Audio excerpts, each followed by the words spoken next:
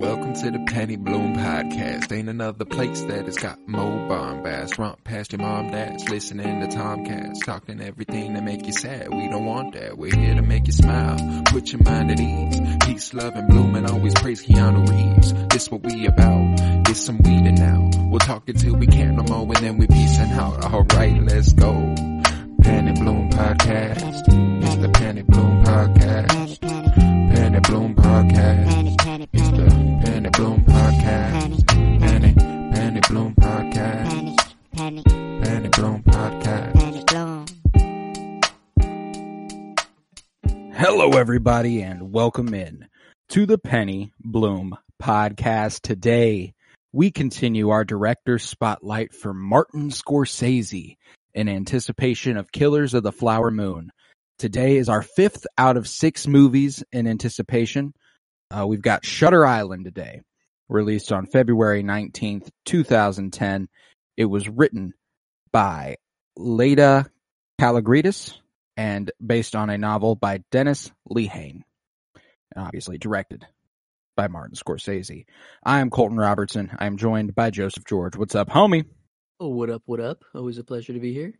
Oh, and it is always a pleasure to have you. Now, Shutter Island. This is a big one. This is a big stop. Because as of yet, so far on our little journey here, through Martin Scorsese's filmography in this little project, this is the first one that we have both watched and we have both loved. This movie appeared on both of our top 100 lists. So it's clearly very, very good. Very, very enjoyable. How many viewings was this for you? What are you on here? I was trying to think about that. I think this is my 5th. I think. If I had to take a number, I'd say it's probably around 5. I'd say that's probably a good thing for a movie. Whenever you start to lose count, you know you've kind of passed that threshold. And it is something good. I was just trying to see where I did put it on my list. I put it at 44. Okay. So It beat the end game threshold midway, which I definitely agree with after this watch. I think could even rise a little bit more after this watch. I'm not entirely sure, but it's definitely still on there. That's for sure. It was on there to begin with. It was going to be on there to stay. It appeared at 52 on mine, and I got an interest. I really, really enjoy this movie, and it would still be in my top 100. This is one that I actually like less the second time I watched it. Kind of the magic is taken away from it a little bit. And not particularly. The filmmaking is phenomenal. I think that the direction, without Martin Scorsese directing, and you can have Mark Ruffalo, you can have Ben Kingsley, they are fantastic, obviously, in this movie. The performances are astounding. But if you don't have Leonardo DiCaprio, this movie falls apart. That's true. I think the story is super compelling. It's super compelling, especially on a first viewing, because even just the mystery is enough. Just the how did she escape from her cell? Someone's missing. Already you're kind of like, okay, cool. We've got this interesting detective noir sort of thing that Scorsese's doing, and he doesn't do a lot of that. It's a pretty unique Scorsese flick, so it's got a lot going for it. I don't want to make it sound like I'm like, oh, I don't like this movie. I still love this movie. But, it was interesting. I was kind of like, you know what? I liked it a lot more on my first viewing than I did my second viewing. And I do think that is partially because I knew where it was going, but there are still some new things, I still came away from it, especially the ending, man. Really the ending is the thing that can only get better. I think that throughout the movie, there's something that happens with these sort of massive twists. When you go back and watch Westworld season 1 now, or when you go and watch The Prestige and stuff like that, you can pick out stuff that's they're alluding to this, and there's some of that here. But they do an astounding job of making it seem like that is not at all where this movie is heading. Oh, yeah. And therein makes it a little less rewarding on rewatch, but that's not a complaint, because like I said, first watch was fucking outstanding. I love this movie, but it's just wanted to get that out of the way. It's kind of like you're watching it after the first watch. You're always watching to be like, okay, like, how early is he smoking a cigarette? Let's see, like, how early is he taking in all of these, you know, the drugs and everything, and when can he start to go crazy, you know, whatever. Like, I don't know, you're starting to piece together Teddy's everything. But then everything that happens with the escaped patient and, like, to get him there in the first place, it's all just kind of, like, setting up the grander Teddy story. So, like, it really just kind of doesn't matter until the very end when they're like, yeah, no, we set all of this up for you, and it's all a show just for you. And granted, I guess that, like, the value you place on rewatches of this movie could be changed depending on whether or not you believe that. You know, I do. I believe it wholeheartedly that Teddy came to this island after like, I think it would take away from the emotional payoff of the ending if he didn't. So, like, I buy it wholeheartedly that Teddy is not Teddy. He is, he's Andrew. He's but Andrew latest, good old Andy. I think there's three paths that I've gone down on my watches. One, just believing in what the movie tells you. You know, when you get there and it's like, yep, his wife killed the kids, he killed the wife, he made up a story to not believe what he did and avoid that trauma. We're at the island. Other path that I wanted to believe was that this was some, like, deeper mystery Truman Show sort of with, you know, he's a marshal, he's looking too deeply into things that he shouldn't be looking into. Some Operation Paperclip sort of stuff. We're taking some Nazis after the war. We're doing a lot of Nazi science, stuff like that the people wouldn't want to know about. So they create this elaborate scheme to get him to think he's crazy, to lobotomize him, and then quiet him down. And then I'm like, as I'm watching, I'm like, okay, they don't do enough in the movie for that to be, like, fulfilling or satisfying. You know, like, there's not enough to where, like, that could be the answer. If they were gonna follow that route, I'd say, like, the in the cave, whenever he meets the escaped doctor this time, Rachel Solando 2. Exactly. I think, like, if they went down that path more and they were like, yeah, no, like, that, you know, like, if that wasn't just all in his head and him just feeding the dream even more, you know, or whatever, I think that could have been cool. Then the other path that I found this watch was like, wait a minute. You know, like, they say that he's done, like, unspeakable things. And then that warden that drives him in the car, you know, like, you're a violent man. Could be talking about, like, his war past or whatever. Right. It seems that there's, like, this hatred towards him. Like, he did something really bad, you know. And honestly, killing your wife, yeah, bad. But after she kills your 3 kids and tells you that you want to dress them up on the table and stuff, like, you don't feel as bad for him killing his wife, you know. And, like, even so, she basically tells him to fucking do it. You know, she's like, I want to go home now. Yeah, like, please let me go. You know, So, like, did he do something way worse that we don't know of? And was he, like, if he's Andrew latest, then is he some firebug? Because he does explode the car. You know, he explodes. Yeah, that's true. That's true. Dr. Colley's car. He lights the matches whenever he's talking to Andrew latest, you know, every time. He's like, and in that scene in the cave, literally, like, it's one of my favorite, it might be my favorite scene. I have 2 that I'm choosing between. And it's literally, they're talking, like, and you see the fire that's in between them. You see the shot. You don't see, like, the base of the fire, but you just see the tops of the flames and, like, their faces. Like, it's 180, like, flips back and forth from Rachel's face to Teddy. I don't know what to call him. Do we just Teddy, Andrew? I mean, it depends on what part of the story you're talking about. Like, I don't think, like, I'm not calling him Andrew until the end of the movie. You know, like, because it's something with this sort of dissociative identity thing. It's like, this movie treats it interestingly, and that's because it's like the 50s or 60s or whatever. But, like, Teddy exists. You know, it's just within him. So, like, they obviously treat it like Teddy's not real, but, like, it's very real to him. You know, like, it's a very real existence that has occurred for him. It's the delusion around Teddy that you can go like, oh, that's not real. You know, like, but Teddy himself is a very real person. So, like, the person he becomes in that time is, I think it's fair to say that he is Teddy. You know, I don't think we like, so I'll default to Teddy probably, mostly because that's just who he is throughout most of the movie. It's just you hear it the most as well. Yeah. I don't know, it's just, he's only Andrew at the very end whenever it is realized and everything. So I don't know. I think because it is interesting whenever he's in, I don't know if it was Auschwitz or I don't know, some concentration camp, but he's seeing a young girl there, and it is one of his daughters there, but it's not his wife there. Like, no. It's not, so maybe it's just, you know, you should have saved me sort of thing. Like, you know, you didn't get here fast enough. We died. It's Rachel Solando he sees there, isn't it? Like Rachel 1. It is. Yeah. So he's imagining that it's Rachel and her daughter that he should have saved, and he doesn't know why he feels that way. But I think that daughter's the same daughter. I think. Oh yeah, the kids are never different. It's always his daughter, who is also Rachel, by the way. That was one of the things that this time around I was kind of like, well, okay.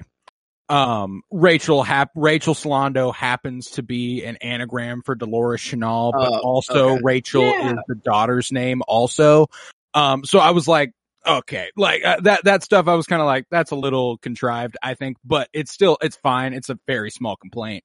A character name is hardly anything to be like, but yeah, no, I thought that was interesting. I thought you were about to say, like, they are the same person. Like, I thought you were about to say, like, this mother and daughter are actually... like it's an imagined version of her grown... Yeah, okay, and I was like, wait a minute, what did I miss? I'm like, hold on. I just think it's it was a choice the writers made that I think is just kind of dumb, in my opinion. Like, the daughter's name didn't need to be Rachel. I guess I get... Solano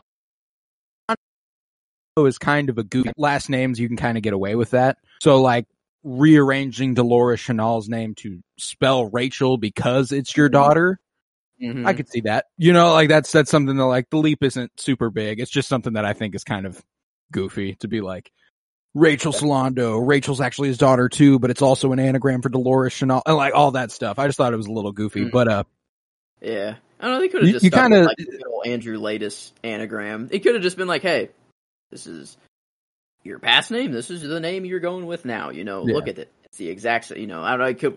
The rule of 4. Who is 67? Yeah, that's pretty cool. Yeah, and like I've always liked that. Yeah, the rule of 4, and then like he's like, what's the rule of 4? And he's like, is that some psych term? What's up with that? Yeah. And like, you don't hear anything about the rule of 4 until you get into like that conference room with all the doctors. Like after the story, there's like, rule of 4. I love that one. Or whatever. Like, it's just, and that's like, I don't know. I think that's all that's brought up to it, right? The rule, like, just until the end. Man, that's great. It is. I do like how they do just kind of sprinkle stuff like here and there.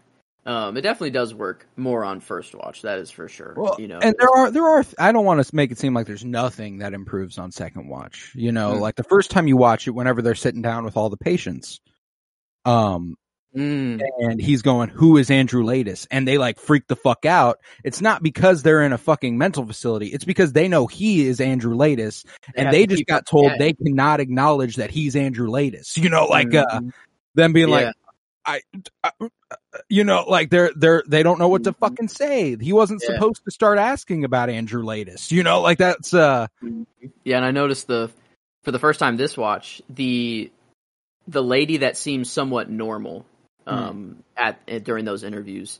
For one, she picks up a glass of water, just doesn't actually hold anything in her hand as she takes a sip. And I think that's like, the camera shows her pick up the glass, but then when it cuts and she's taking a sip, there's nothing in her hand at all. And I don't know if that's just like his fear of water or like what's up with that. But then she puts the cup down and it's there again. So like, I don't know what that's about. But Teddy brings up Dr. Sheen. He says, like, do you know Dr. I don't know how it's brought up, but then she looks right over to, you know, Dr. Sheen right there, but his partner at the time. And she's like, oh, fuck. Like, you know, he's saying Andrew 𝗎𝙗𝗍𝗏, he's saying Dr. You know, he's saying all these things that he shouldn't say. And like, I noticed that like the Dr. Sheen part, she looked right over to him for a split second and was like, I don't know what's going on. It's kind of, in order to put on such a show, the whole island, I feel like he had to do something a lot worse. Like, this dude is dangerous, Is it just his military background that makes him dangerous? Like, it's the fact that if you are this delusional and you are this well trained, that's something that Ben Kingsley points out. His character, Dr. Cawley, points out. He's like, you are the most dangerous patient on the island. And I don't know if it's necessarily because of something he did do or if it's because of something he could do if he continues to go down this path. You know what I'm saying? Like, is it for the things that he has done on the island that makes him the most dangerous one there, or is it his past? I'm going stuff he did on the island. Because like he says, you took out guards, you took out other prisoners, like you did, or other patients, like you've done a whole lot of stuff, and we've been there to kind of make sure you don't go any further, but you've gotten loose a couple times, like you got away, and we don't know what you're going to do during that time. Like that's, so like, I think it's more a what he could do rather than what he has done sort of thing, because I mean, like you saw with the wooden gun, he was more than willing to shoot and kill Dr. Cawley, That's something he was more than willing to do, and that's because he was in a deluded state. Yeah, I don't know. I just feel like they're, maybe that, I'd say, the police show up to his house, they see his wife and 3 kids dead, they're probably like, well, I mean, they probably think that he did it all, Right. So, like, maybe there's something there, where he, I don't know, I'm trying to just think of. No, yeah, I thought of that on the second watch. It's massively trusting of Dr. Cawley and Sheehan to believe him that he didn't kill his kids and just killed his wife. I'm thinking it's like something worse, and this is like a good cover-up story. Like, this is something that he can actually like come to terms with, maybe. But like, I feel like this, because he says to Dr. Sheen, what's his name before Dr. Sheen? Chuck. That's right, Chuck. He tells Chuck, yeah, my wife died. She was killed by a fire guy, whatever, burnt down in the apartment. And then you see that dream he's having where she, like, turns into embers and dies. Crumbles, crumbles away. But then he killed, obviously he can't know that he kills her if he does kill her eventually. So he has to come up with something fake or whatever. Like, is there some truth to that fire bug or whatever, And that's interesting.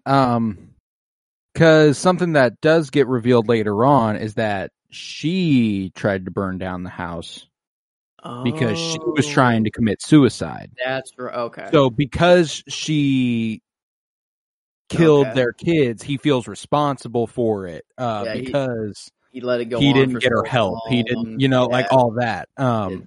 Yeah. Okay. That makes sense. I guess it is. That does warrant. I don't know. Does that warrant? Yeah. I guess if he goes delusional and he doesn't believe in what happened, and like then he is. Was he a U.S. Marshal for real? Was he actually in the war? I do believe that. I think that the memory he's seeing happened. Yeah. I feel like you don't make up, firing squad, a bunch of Nazis, and then the main dude there, Commandant. I don't know if there was an official name for him. Took him an hour to die. Wow. I loved. Oh my god, that was awesome. That great scene. Stepping on the gun and pushing it away, and because didn't it start out as the conversation between Teddy, I think it was Dr. Cawley, and then the other German doctor that Max Teddy von Sydow. Yeah, Teddy hates that guy. He's like, oh, you're a Nazi straight up. I don't know, you giving off Nazi vibes, dude. I don't like it. They're playing the same music in that room that is playing in the concentration camp, and that's kind of what brings him back, and puts him there. And that I just that was my other scene. It was either the cave meeting with Rachel 2, the fire. I thought it was shot very well. Just in it, the mystery just went up like crazy from there. Like I remember on first watch, I'm like, oh dude, he's so getting set up here, like 100%. Like this dude's getting set up. Like I'm fully on Teddy's side. Like they have to be setting him up to shut him up. He's looking into too much. Oh yeah, man, and that's what you want, and that's what makes the movie so heartbreaking. I mean, like this is Scorsese has a tendency to tell stories that aren't exactly happy. This one's utterly fucking hopeless. This is a sad fucking movie, man. And it's because you want so badly for him to be right. You don't want him to be delusional. You want him to be uncovering this big conspiracy where the Nazis are the bad guys here, and he didn't do anything, and he's just trying to figure it out.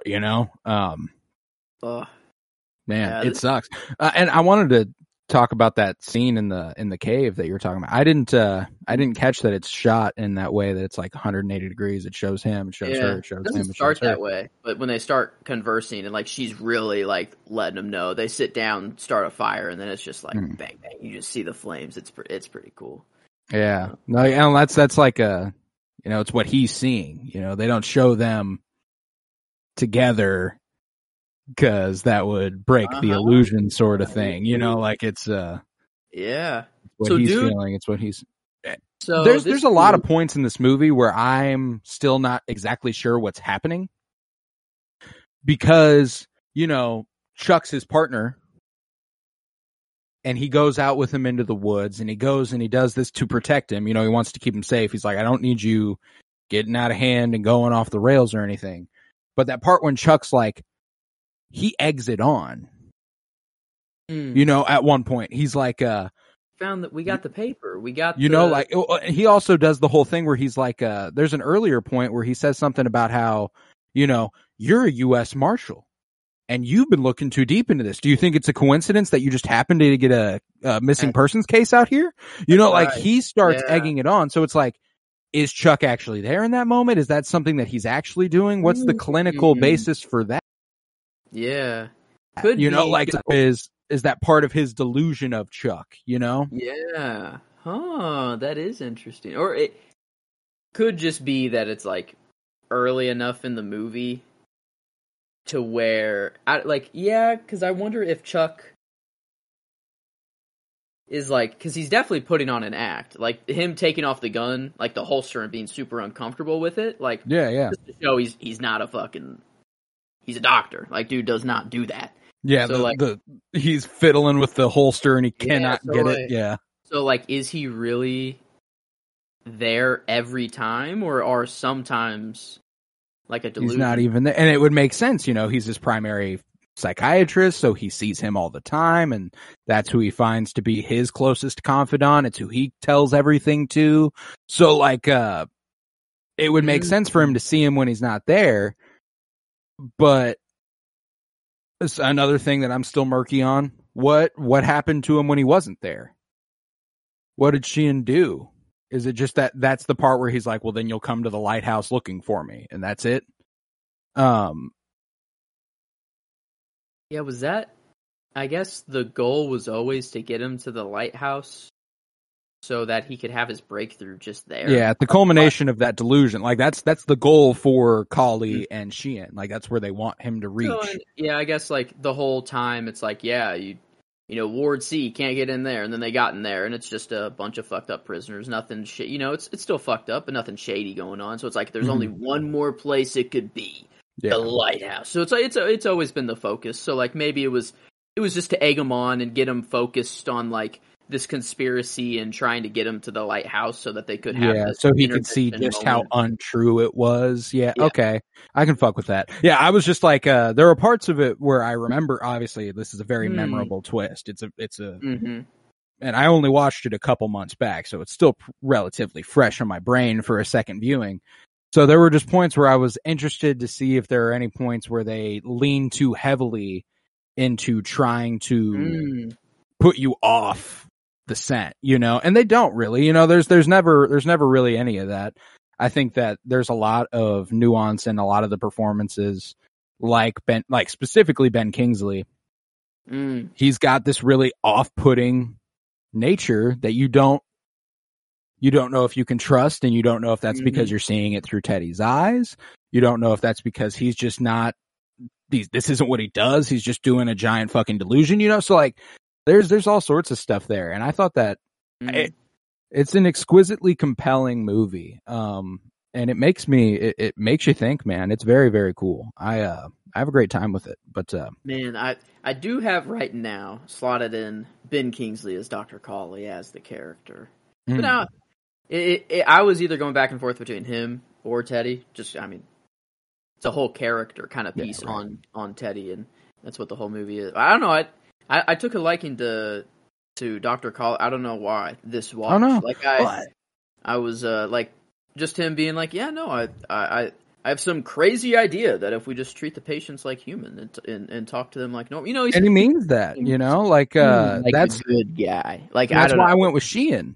Yeah, for my character. That's why I went with Mark Ruffalo as Sheehan for my character, because they obviously care about Teddy immensely. Like they want him to be better because they want to do everything they can to prevent him from being lobotomized. They're like, this is not what we do. If we don't do this, it means that all our work is for naught, and so it's not just about protecting Teddy, it's about protecting everyone else. It's like all of our patients, this could set a terrible precedent if it comes to this, because it's like the board that wants it to happen. So it's a privately owned and ran facility, which,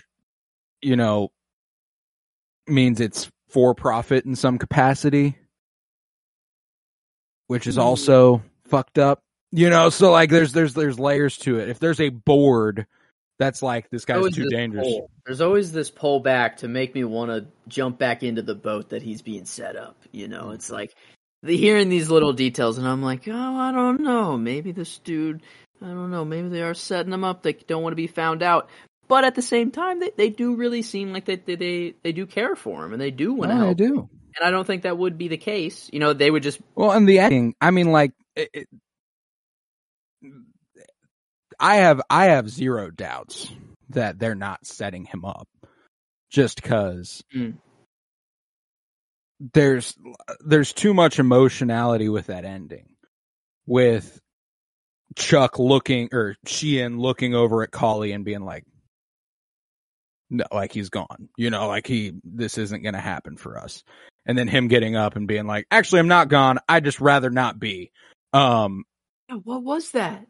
Like, that's what gets me every time, is that, like, he makes the full realization, and he knows. Like, it feels like it's clicked. Maybe he did click before, and maybe this is, he just goes in this loop. I don't know. And then he goes back, but then he says that line. Like, which would be worse, living as a monster or dying as a good man? Well, and then he gets up and goes with the orderlies willingly. He knows exactly what's about to happen.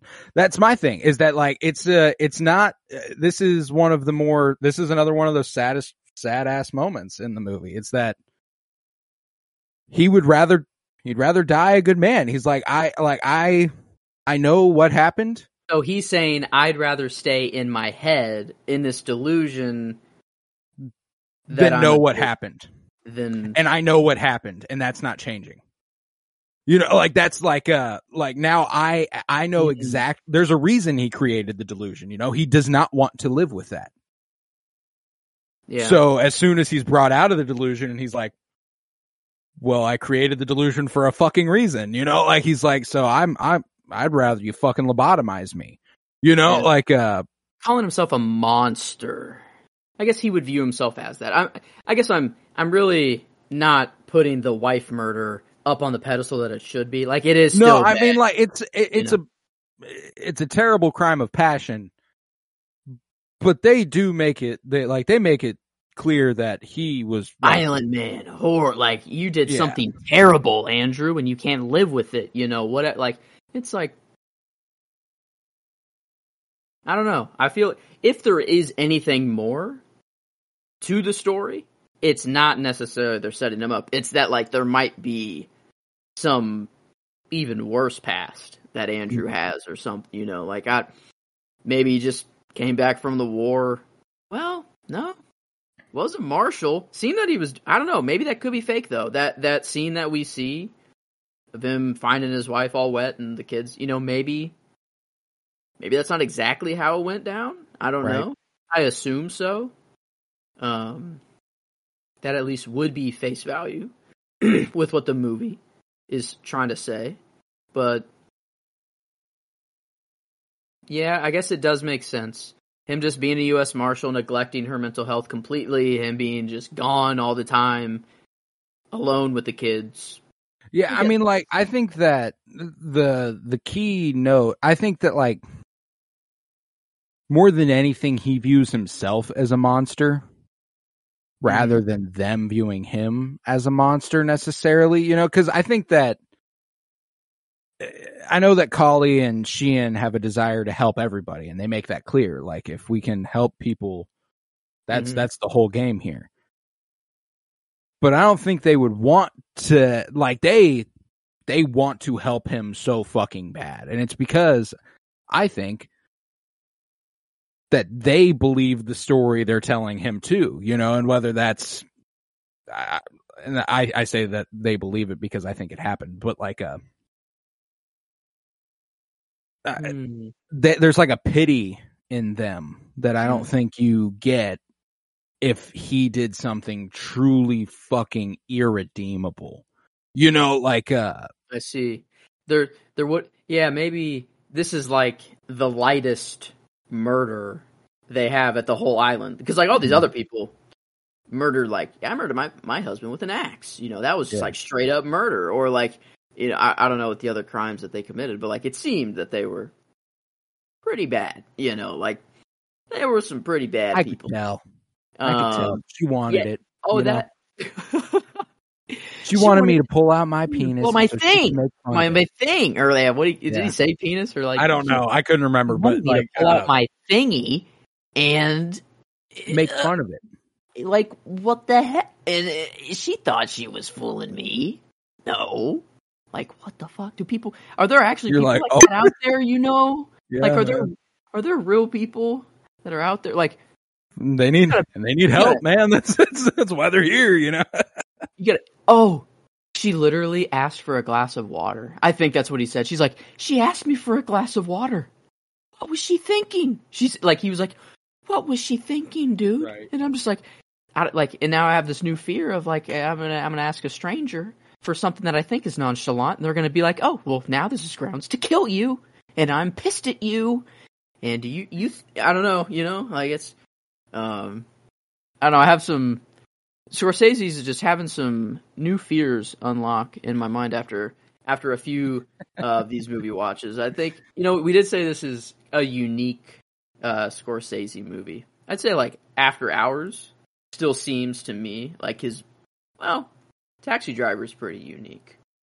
I'd say like After Hours is his most original work. I would say like you can't point to anything outside of the genre, like outside of like any other movie, and you can go, well, that's like After Hours. You can't point to anything within Scorsese's filmography and say it's exactly like Shutter Island. Like you could make the connections between Goodfellas and Casino and Irishman and all the mob movies, and even to a degree After Hours and Taxi Driver a little bit. But like, there's not another detective noir, massive twist ending sort of thing that ends Scorsese's filmography. This is kind of it. Now there are movies that exist like it, like Seven and stuff like that. But that just hit me. The normal lady that he was interviewing, writing down "Run," telling it like trying just to help him out. He's just trying, like she wrote down "Run" on his little notepad, and then like he showed Sheen after. She was just, I guess, trying to be a homie and be like, hey, hey, dude, where's he gonna go though? The fuck is he gonna go on an island? They control the ferry. It's like. They got a good system going there. If you need to run shit. I mean, even if they are setting them up, and they did, this whole Ivor was supposed to set them up, how the fuck would anyone know? I mean, like, no matter what, like, if they are setting them up, it's a sound plan. It's perfect. It's exquisite. Like they couldn't have gone better for them. And that's part of why I don't think it's a setup, is because, like, if it was, it went way too perfectly, and Leo was playing directly into it, and like all that stuff. And again, I do think that just the emotions you feel at the end of the movie and just the rawness, like whenever we get that full, my favorite scene is the revelation, like the flashback to what happened. That's too raw to not be what happened. Okay, that's fair. Like it's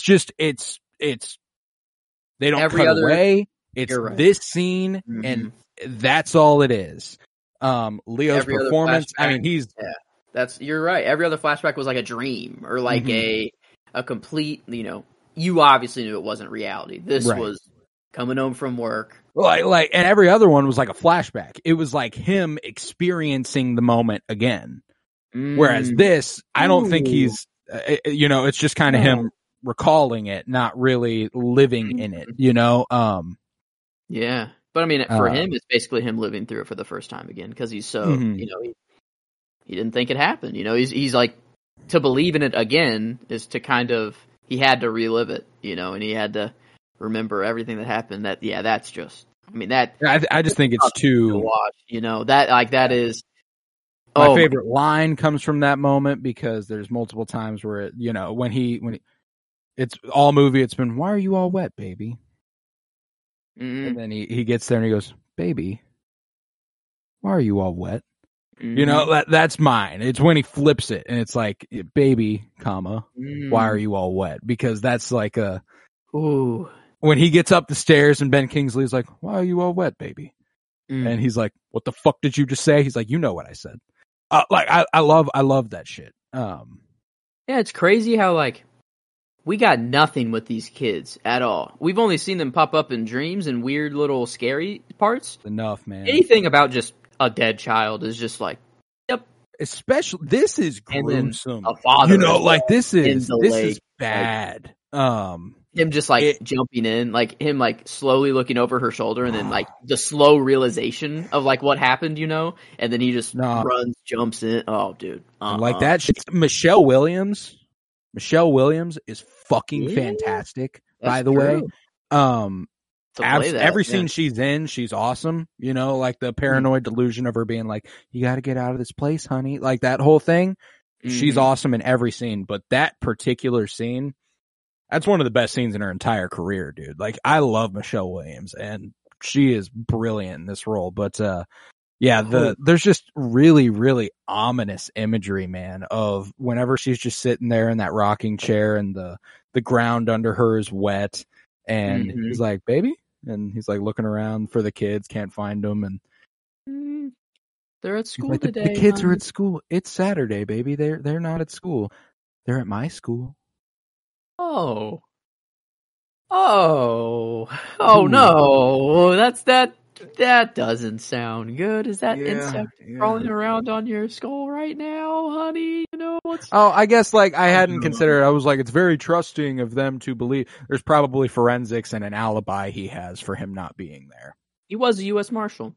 Yeah, he was at work. They died during the hours he was at work, where he was, known to be at work. So like. Fair. That was a part of the thing that I was like, whoa, how? It's just forensics. It is a shitty shot, but the overhead shot of all their bodies, dude. There and him laying her next to it. Dude. Whenever he holds all of them and he's in the lake, dude, that one fucks me up too. There's a lot that like him swimming out there and throwing each of them over his shoulder. This is one of those scenes that reminds you, like, there are a few actors and a few directors, and I said this about Martin Scorsese when we started this project, where like we kind of take for granted just how good Martin Scorsese is. It's just like, well, Martin Scorsese's good, and we know he's gonna be good, so we don't really appreciate how good he is.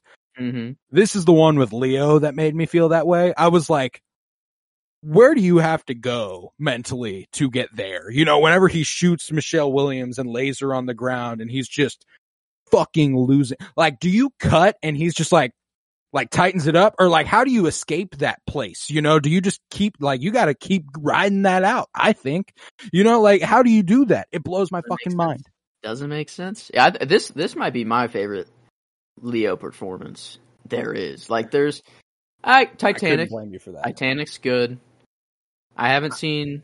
I would say that he's a better actor in this movie, even though I like the movie Titanic more. You know, it's a way happier movie too. It's sad ending, you know, with Jack and all, but I'm way happier. Well, he has a much better time in Titanic. Yeah. Oh my god. Yeah, that's. I'd rather watch Titanic. If I'm trying to have a good time than Shutter Island, that's for sure. Yeah.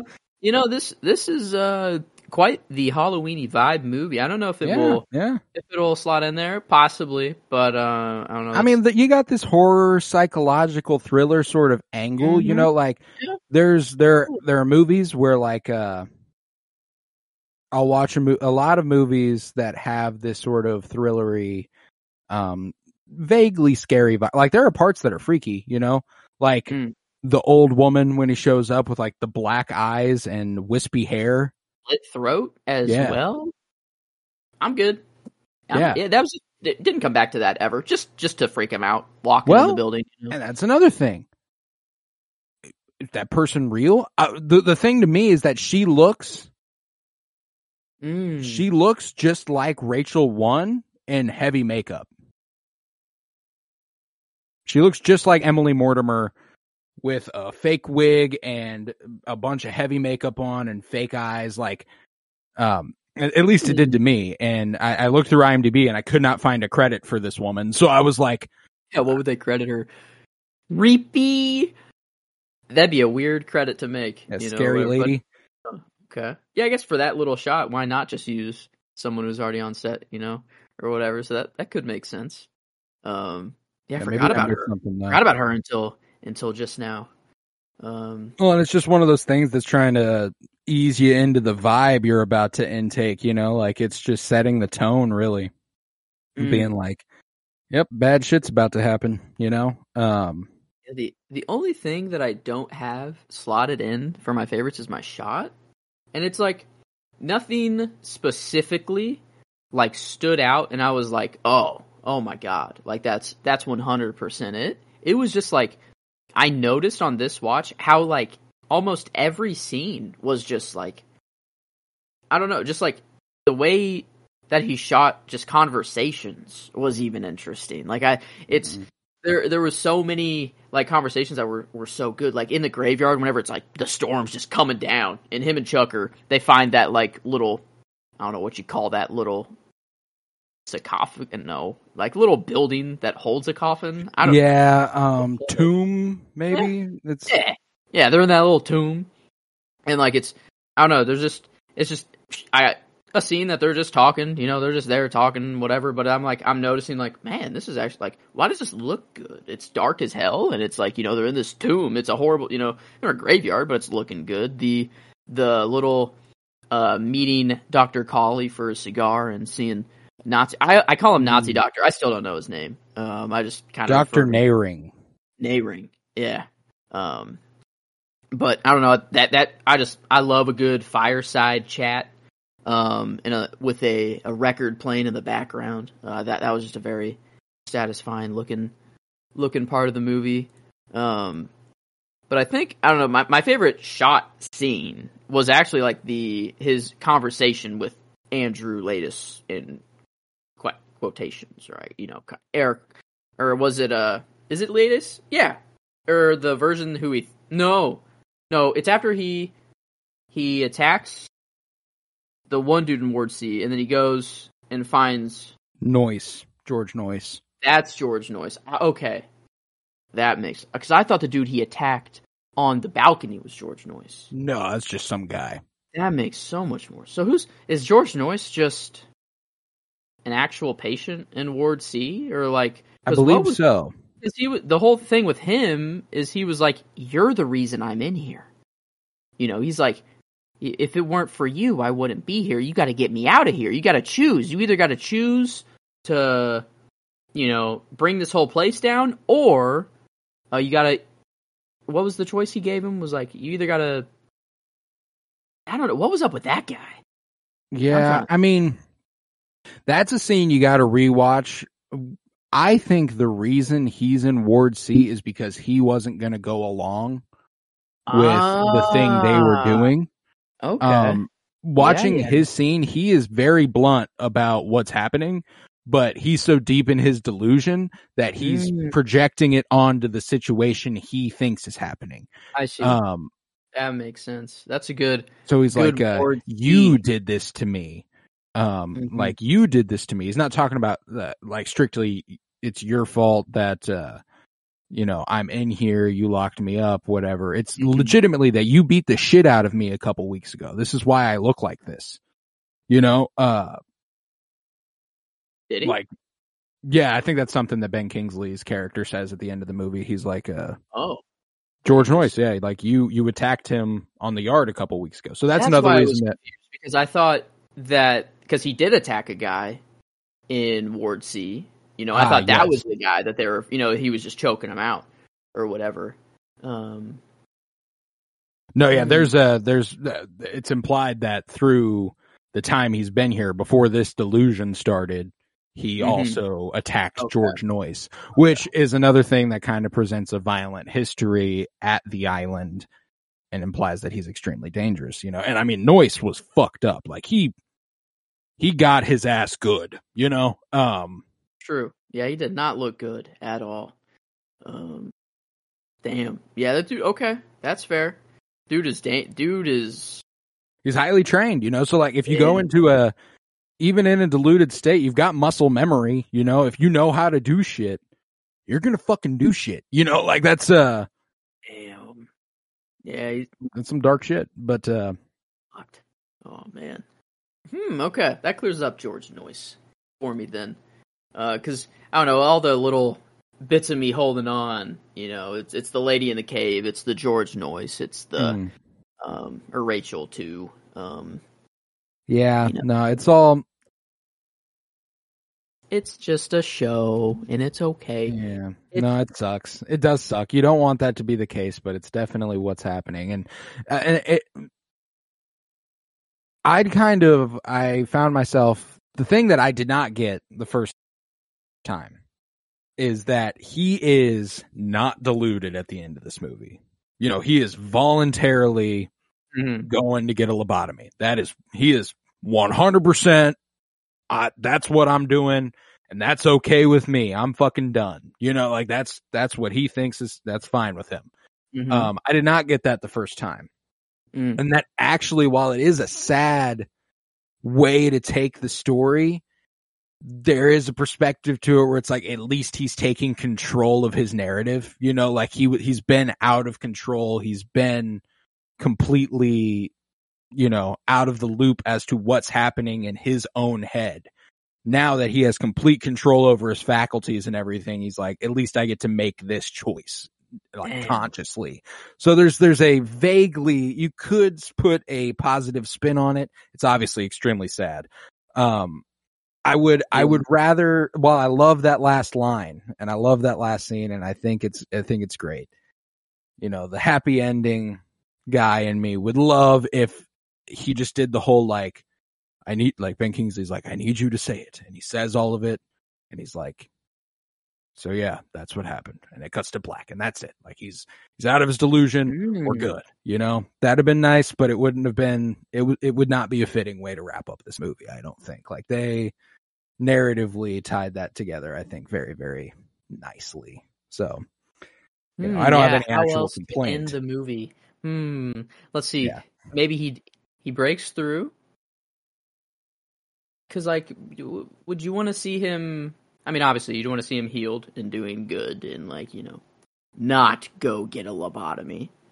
But for the movie... The other thing is that it's like the 50s and he murdered someone.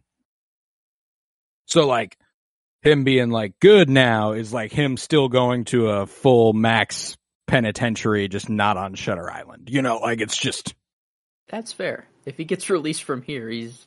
Not just going to it's a lesser facility, probably on the mainland, though. Like that's all. Dang, that's true because this is only where they send the worst of the worst. Yeah, like really, there's a breakthrough. It's still like, well, Congrats, buddy. You did kill So your is wife, he though, just so the we're gonna... worst of the worst because he's delusional and dangerous, or Yes. the act that he committed? I think it's because he's delusional and dangerous. That makes sense. Yeah. I think they're placing more on again, I do think it's more what he's capable of rather than what he has done. Because I mean, you can be trained and dangerous in a normal facility if you are sound of mind. You know, like it's like you have the wherewithal to go, I will not do that. You know, I have full control over what I'm doing, and I don't want my time here to be any worse. So I'm just, you know, like but when you literally go into a fugue state basically and think you are in some way superior, That's true. to the other prisoners, that's what he does the whole time. He's like these mental patients, you know, he's got a self-hatred thing going on hard where he's projecting onto everyone else. And basically his delusion gives him like the okay to kill someone because he thinks he's like for an investigation. It's like if it's, you know, he's a cop. Yeah, it's like he could do it. So I okay, maybe he did. Maybe he was at a different institution before Shutter Island, and he just killed so many people. They're like, all right, fuck it. Like, holy shit, send him away. Like Alcatraz isn't even good enough for this dude. That was an island. He did. No, that's fair. You know, like maybe before they realized he was full blown delusional and had a terrible mental illness, he wasn't sent to Shutter Island. You know, dude like definitely went to some jail or something. You know, right? Yeah. Whenever, because I mean, I'm assuming the cops stroll up or he calls the cop. I don't know. Does he? Since he's a marshal, I'm assuming so. You know. Yeah. Yeah, I don't know. That's what do you do? You know, put yourself in his shoes right then and there. You come home. Your kids are dead. You kill your wife. You're a U.S. Marshal. Naturally. Do you? No, I mean, like, you don't. I think that what we're either betting on is that he was of sound enough mind to go ahead and just call and go, need y'all to come out here. Like, some terrible shit happened. Eesh. Just get out here. Ooh. Or he's immediately delusional, calls and is like, my wife died in a house fire. You know, like. Oh. Yeah. They come, she's been shot, his kids are drowned, and they're like, okay, buddy, let's go ahead and scooch you on up to Shutter Island. How's about it? You know? Okay. Then what's up with the, when he blows up the car, and he's kind of like letting go of, you know, his past. At least that's what it seems like he's doing. He's like, yeah, he's like, I love this tie because you gave it to me. But it's an ugly fucking tie. Tie. And then she blows up. His daughter also walks into the explosion. You know, is that... Maybe it's a sign that he's ready to let go of his delusion. You know, like... it's breaking a little bit. That, like, you know, because he's been given... That's the first time he sees his wife with that little girl. He is starting to, like... really start to trend, like, go kind of crazy too. So I guess because there's no reason for him to connect those two beyond the delusion breaking slightly. Like it's starting to fall apart. Some people say reasons to believe that he might have done something worse is that he only remembers the memory after he sees the picture of his children. Or if they are his children, you know, that he sees these pictures and then he places them in this memory, you know, whatever. That's what some people think, is that, like, it's not until he sees these pictures and that it's explained to him, whatever. But then their reasoning is that it's like he's done something far worse, so this is just a good cover up for whatever he did do. And I don't know. I think talking through it, I don't really buy that anymore. No, I mean, like, I would like to think that, but again, I think that's just. I think it's avoiding what the movie gives you, you know? You're like right about the emotion of that scene. Like, they wouldn't I mean... There's something too personal. Yeah. There's something too personal about it. And even just the memory of it is obviously very, very intense and feels way too real to have been manufactured. But I don't know. I don't think that Ben Kingsley's Dr. Colley, his revolutionary, you know, breakthrough method was just gaslighting a patient into believing they did something less than what they did. You know, like it's just, yeah. I think he showed him what he did. He needed him to realize what he did do because he was also trying to satisfy the board. He needs him to say exactly what happened. It's not like the board is going to be like, well, now he's just created a different fucking delusion. You know, like that's not what happened either. So like, that's true. I think just logically it has to be what happened. Yeah, that's fair. This is fair. And then like the last straw in the whole, because you know it's not until the very end of the movie that you can even kind of answer the question of whether he's being set up or it's truly it's truly a method to try and get him to break through. But Ben Kingsley, he knows what he's going to say. He says things that he has not been present to hear him say throughout the course of the movie. You know, whenever he pulls up and he's like, "Why are you all wet, baby?" And Leo's like, "What are you talking about? What did you just say?" He's like, "You know what I said." You know, like he's like, "We've done this before. I know that's something you say. I know that that's a triggering sort." Like, there's just too much evidence pointing to the fact that Teddy's full blown lost it. I guess. See, there's a few things that like even Sheehan couldn't have reported back to him because Sheehan wasn't even present to hear some of it. You know, like that's why I'm like, I think there's just too much evidence pointing to this is authentically, you know, happening. The delusion is that it's a setup of some sort. Damn. You know, it's sad, but it makes for a better movie. Because I mean, at the end, he looks down at the like ice pick. Like he takes a look at it and he's like, and then just keeps on walking. So it's like, yeah, dude knows exactly what's about to happen. Yeah. But it is that back and forth at the end there is really interesting. It is. I guess it's a more mysterious way to end the movie. You know, like I guess know he's about to be lobotomized. So like, yeah, but they really do leave that mystery, like he looks at Chuck and he goes, or Dr. Sheehan, and he goes, "So what's our move today?" And he goes, "I don't know. You tell me." He goes, "I think we got to get off this rock. They're not going to get us, partner." Which is also a little counterintuitive. What his anyway, you know, like I know there was a couple points where he's like, "We got to get out of here," but then his, you know, mind palace, his imaginary wife would always be like, "You have to stay. You know, Andrew Ladis is here. You've got to figure that out." So it's just interesting. I don't know, but yeah, ultimately, I think that I couldn't when I saw it the second time, I couldn't believe I didn't put that together the first time that it was fully him voluntarily going with them. His wife does say, like, when you find Andrew Ladis, you kill him dead, Teddy.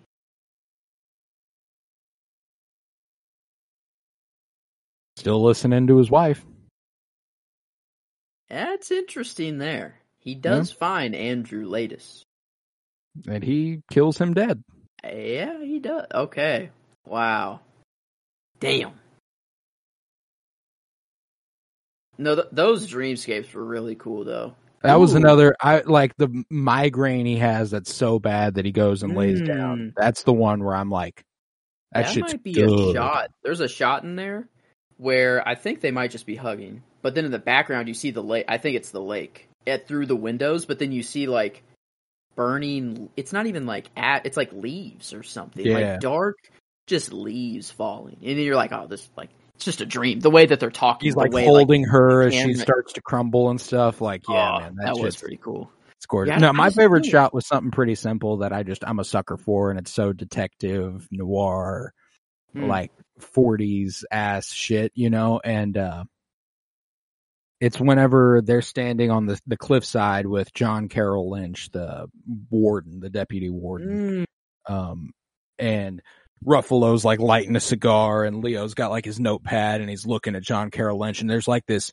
upward shot of them with the dark sky in the background, them standing on the ledge, and it's like it's a classic camera trick to show you that these are our heroes, you know, like these are the people who are the good guys of the movie. So it's kind of disarming the first time you see that as like, these are the good guys, you know, like we're looking at them in this heroic light, and it's because in his story, he's created a fiction where he's the hero, you know, like every angle of him at the beginning of the movie is like, it's strong, you know, it's powerful.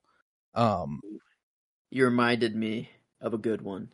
And I guess most of my shots that I choose are wide shots that like you just choose as a freeze frame instead of like how the shot moves or how it was shot. Right. And there was a nice freeze frame. And it's whenever before Chuck leaves the like top of the mountain and like leaves his little cigarette butt there. Wait a minute. What the? I thought of a plot. Okay, this might be a plot hole. But the shot, regardless, was just them standing on top of the cliff and the lighthouse in the background. It's daytime. Yeah. It was just a real super high. I don't know, probably from a helicopter. I don't know where they took that shot from. That's the sort of shit where I'm like, there are shots every once in a while where I'm like, this is fucking fantastic, and only possible if you have a fucking budget. You know, like a goddamn budget, you know, like this had $80 million behind it. And there's just, it's a shot at the beginning of the movie where I was like, that it's so simple. It's so like, it's just it's not even important necessarily. They're driving down the road in that little Humvee and there's this overhead shot where the camera's just like flying along with them, like above them. And I'm like, I don't even know exactly how you pull that off. Like, I don't know if that's a fucking drone or if that's like a crane that they are just stretching along. Like, it's just so simple. It's not important. It's an in-between sort of thing. 2010, probably a helicopter. Straight up. Yeah. I mean, I'm assuming this is a real island, you know? Like, oh, yeah.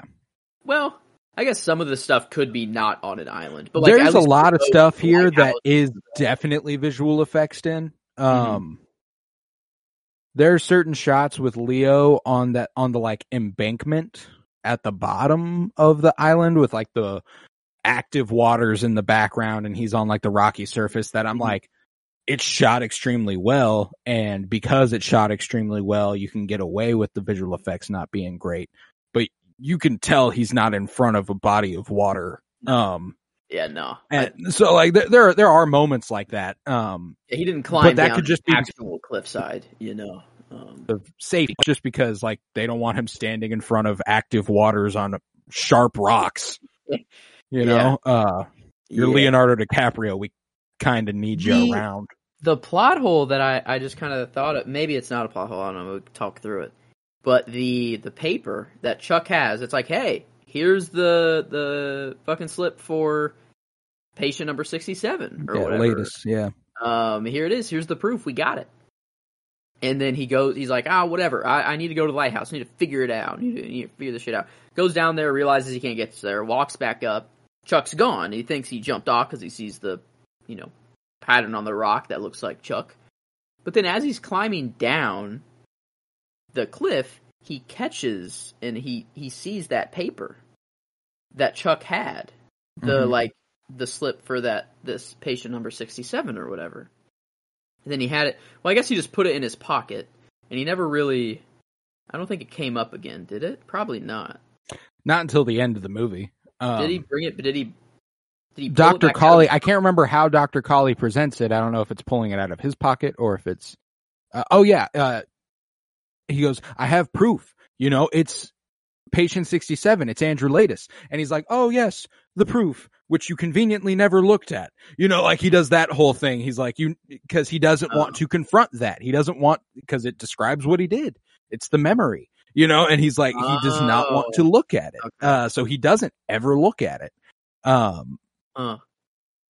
Wow. And so, like, really, I think I can't remember exactly how that reached there, but I'm pretty sure you're right in that he put it in his pocket, never looked at it, and then I remember in the cliff he put it in his pocket. I just didn't remember how it was brought back out. I believe he's like, I have the proof. You're doing some fucked up shit here. You said there were 66 patients. I have proof that there's 67. And he's like, oh yes, the proof, which you never actually looked at, huh? It's you. You are the proof. Actually, okay. That's fair. Fair enough. Okay. No plot holes there. necessarily. No, it's pretty tight. Like, and that's something that anytime I had any doubts about this movie, where I was thinking about like, why'd they do that? Where are they going with this? Is there some sort of missing link there? I'm like, it's Scorsese, you know, not a lot of oversight. This isn't a Nolan movie, you know. Yeah. This isn't Interstellar. This isn't Tenet. You know, we don't need to think that deeply into it. Although, the title is an anagram for truth and lies. So maybe this does go deeper. Oh, it's either truth and lies or truth/denials. I don't know. It's kind of cool. Another little anagram in there. Maybe they didn't even plan that one. You know, I don't know where the name Shutter Island comes. If this was like a legitimate facility, you know. I wonder if there's like some history to the name Shutter Island, or if they did just make up a name, you know, for. It's a novel. Oh yeah, it's based on a book. Yeah, in 2003. Huh. Okay. And yeah, that was just called Shutter Island. So maybe that author just made it up. I don't know.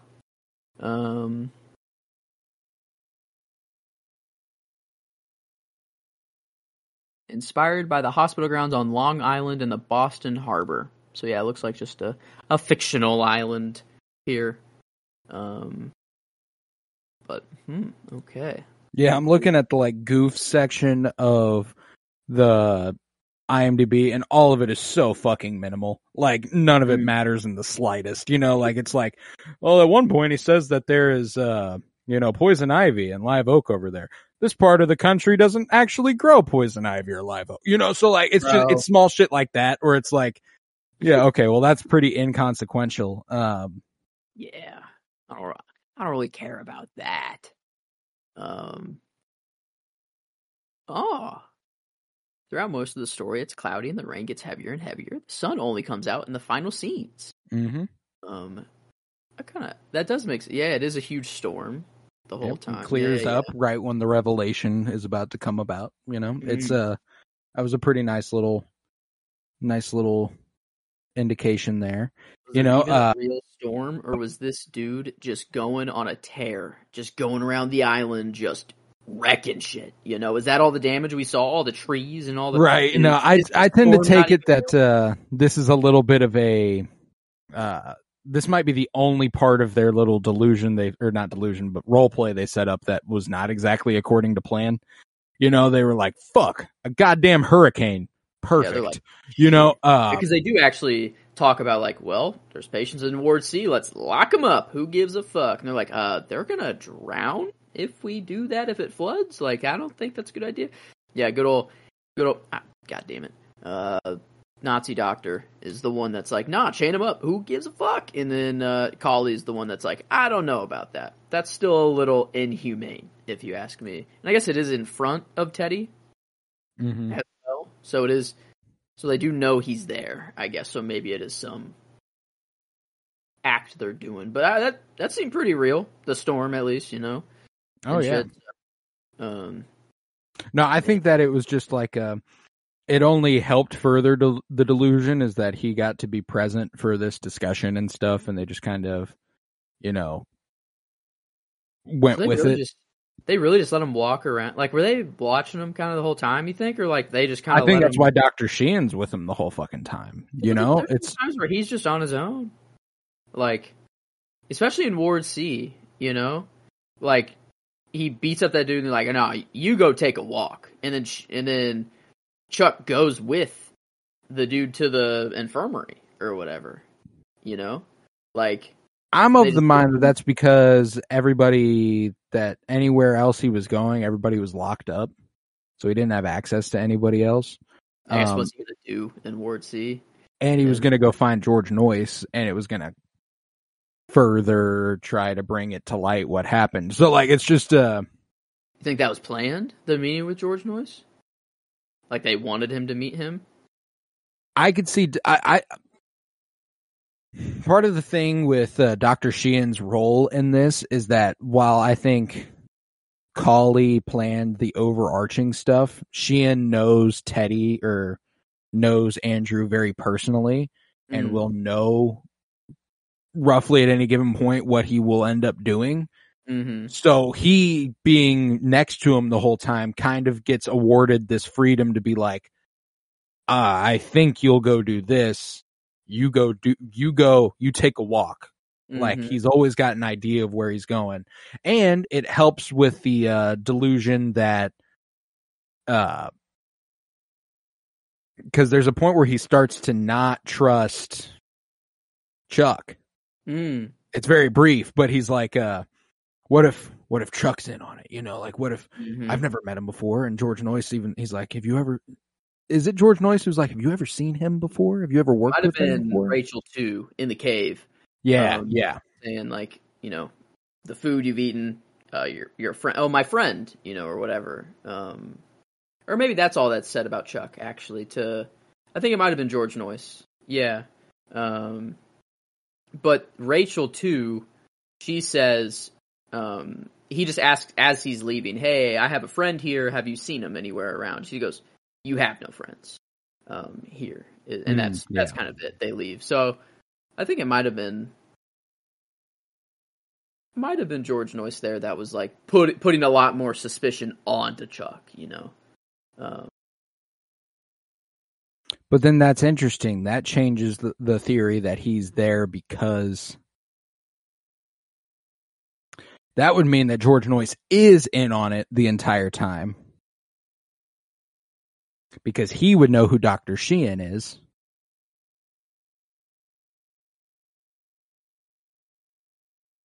Maybe it's not brought up there at all. I don't know.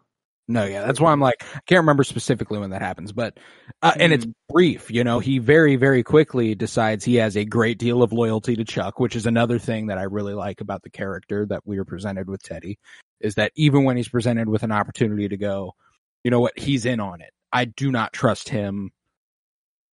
He has unequivocal trust in Dr. Sheehan, which I think bleeds through because of the psychiatry and stuff, like the fact that he is his closest confidant. He's like, no, that man wouldn't do that, you know. And that's what's interesting is that while he is betraying him,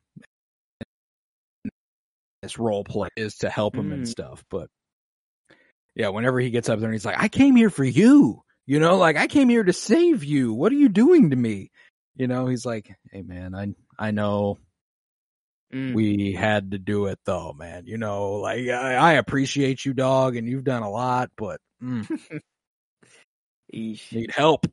Yeah, I don't know. I just pulled up a little clip of George Noyce, and I just remember that's the soundtrack though in this. That like, oh, dude, the fucking score. Yeah. I don't know. I enjoy it. It just adds that bit of ominous and like just get your heart racing a little more, you know. I don't know. I love this one. That's the thing about Scorsese is that like usually everything cinema wise is firing at all cylinders. Like usually there's not really one thing that is done poorly. But I think this score was very nice. I wonder if they just have it on its own, like on YouTube. No, yeah, it's a compilation. It seems of a great many different songs. Oh yeah, it's just like a legitimate symphony. But I think they do have something that's like unique for the movie, though. Oh, they have a few songs. They have a few songs in here that are just for the movie. Yeah, that's not it. Yeah, no, I guess. What was the? Yeah, this is just symphonies and stuff like that. Oh, never mind. What I thought was the original soundtrack of the movie, it is just Symphony Number 3, 𝗎𝗫𝗎𝗀 from Allegro. Oh, is that the artist's name? Maybe Allegro Moderato. I don't know. But it's like this bum bum bum bum. You know, just the slow, just like. I don't know, cello, seems like. Yeah. Man, yeah, no, I did like this theme or the score. No, yeah, it's gorgeous, man. Yeah, the that was by 𝗏𝗏 𝗏𝗏𝘀𝗲𝘀𝗃. There we go. 𝗏𝗏 𝗏𝗏𝘀𝗃𝗃. 𝗏𝗏. I dig that. Yeah, no, it was a gorgeous score, and I think it kind of, I mean, it underscores a lot of the most important moments in very impactful ways, you know. And then the silence of like the, because like I don't think there's like any music at all. Whenever he's like the memory, he's like going through that memory. I think it's just like straight raw. Here's what happened, you know, no music whatsoever. I know, like it's always nice whenever a score can add to something, but also like the silence of nothing at all can do like even more sometimes. Like right, cut away. Like whenever maybe I feel like there was a moment where music was playing, and then there was this harsh, just cut off. No, cut to silence. I can't remember exactly what it was. Oh man, it feels like it's near the end. I guess maybe it's before he enters his dream, like enters that memory. It's like it's kind of intense, and they're like, "Don't you know? We've been through this before." Blah blah blah, and like, pointing the gun at him, shooting him, and I don't know, all that crazy stuff. Maybe there was music going on there, and then they cut away for it. I'm not sure, but yes, and the I like how when I put in Dr. 𝗏𝗏𝘀𝗀𝘀𝗃 as my character, was after he comes back, like I don't know, he was gone for a little bit. He comes back, and all the patients and people, they just had a meeting, and Dr. 𝗏𝗀𝗀𝘀's walking out. Yeah, we found Rachel. Everything's good. Don't you want to get on the ferry, go back home, whatever? You want a cigarette, whatever? He's like, no, I actually quit. And then he pulls out his pipe and just blows the fattest fucking smoke cloud in his face. And I wonder if that's like enough, is that the medicine as well in there, but he's like just fucking immune to it, Right. He's taken the antidote or something for this psychotic, or psychiatric medicine or something. Or was this dude just like, you put me through so much shit, I'm just gonna blow a fucking cloud in your face, dude. Like, I don't know. Like, I don't know. Yeah, I don't know either. Lights up his pipe. A pipe too, not even a cigarette. Dude just lights up his own pipe. And was just toking it right there. But no, I liked Dr. 𝗏𝗏𝘀𝗀𝘀𝗃. I think it might have been also just seeing Ben Kingsley off the like West Shorts, and then seeing him in here was really cool. So I was just kind of paying attention to him a little bit more. Yeah, love Ben Kingsley. He's a fantastic actor, and he's got that foreboding sort of charm, but it's also, you're like, do I trust you sort of thing going on. He's got that down to a T, man. It's give me him as old Professor X, I don't know why. I just see, like, that's the only, like, I see him as just a great, just, I think he'd be hella good. He'd be very good in that role. I see him as an Xavier for some reason. I can see it. I see the vision. I see the vibe. I think I will stick with him for character, though. I think it's a good choice. I think those two are the choice. Like, I think Sheehan and 𝗏𝗏𝘀𝗀𝘀𝗃 are the exemplary characters in this movie. I think that, while it's about Teddy and Andrew, it's, he's the focus, but it's kind of this thing where we've talked about, I can't remember specifically what this is about, but everything's happening to him. He spends a lot of time reacting. He doesn't get to take a lot of charge. He doesn't get to do a lot. They are making it happen. They are pushing the story forward in a way that, affects our protagonist. And I think it makes them the most compelling characters in the movie. Maybe not the most compelling, but my favorite characters in the movie. Love me a good mystery movie too. And this one, we were talking at first, on first watch. I think this one is a movie where the best watch that you will have will be the first watch, I think. And I think, I think I'm on 5 or so. And I think it is not that it's getting worse over time. It's just that, like, the effect that the movie has Oh yeah, I mean, like, there's a great deal of this movie. Like, the importance of this movie is placed almost entirely on the twist. And if once you've seen the twist, you know, you're trying to put pieces together from what happened before that. And like I said earlier, this movie doesn't have a ton of that. It has a little bit of it where you can go like, oh, that's interesting. Oh, that's interesting. But it's never like, oh, I should have, oh, how did I not? You know, like, it's never like that. There's never anything so blatant that you're kind of like, wait, how did I not catch that? It's like, well, of course you didn't catch it. They did a very good job at veiling it. And that's, no, it's fine. I mean, like, the important watch of a movie, I think, is the first watch. And, true. Yeah. I guess, it shouldn't hurt a movie that it can't be rewatched, I guess. But it can only help if it does. If a movie is rewatchable, I think that does, like, add to it. Yeah, if it's not, I mean, like, and if it's not, if it's good and it's not rewatchable, it can't affect it. If it's bad and it's not rewatchable, like, if it's not rewatchable because it's bad, that's a different thing.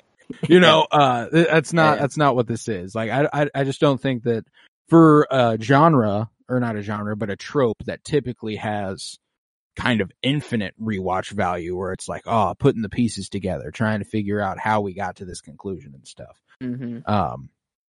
This one has surprisingly little rewatch value. You know, but you know, I say that, but like, I guess I have watched it 5 times, I guess. You know, I watched it a second time. I was more than willing to watch it a second time, but I will say, of the movies we've covered so far,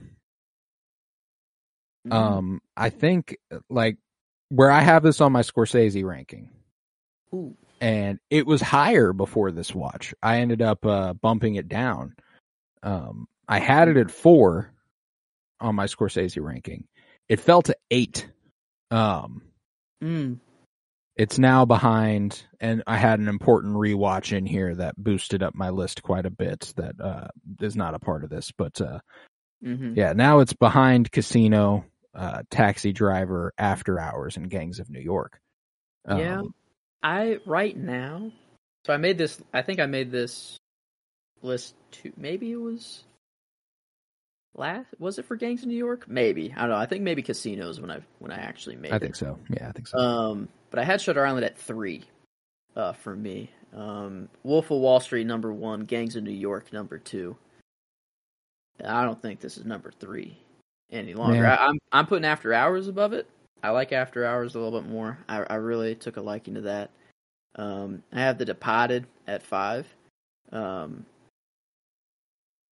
That's another one I really need to rewatch. I think I'd like that one a lot more.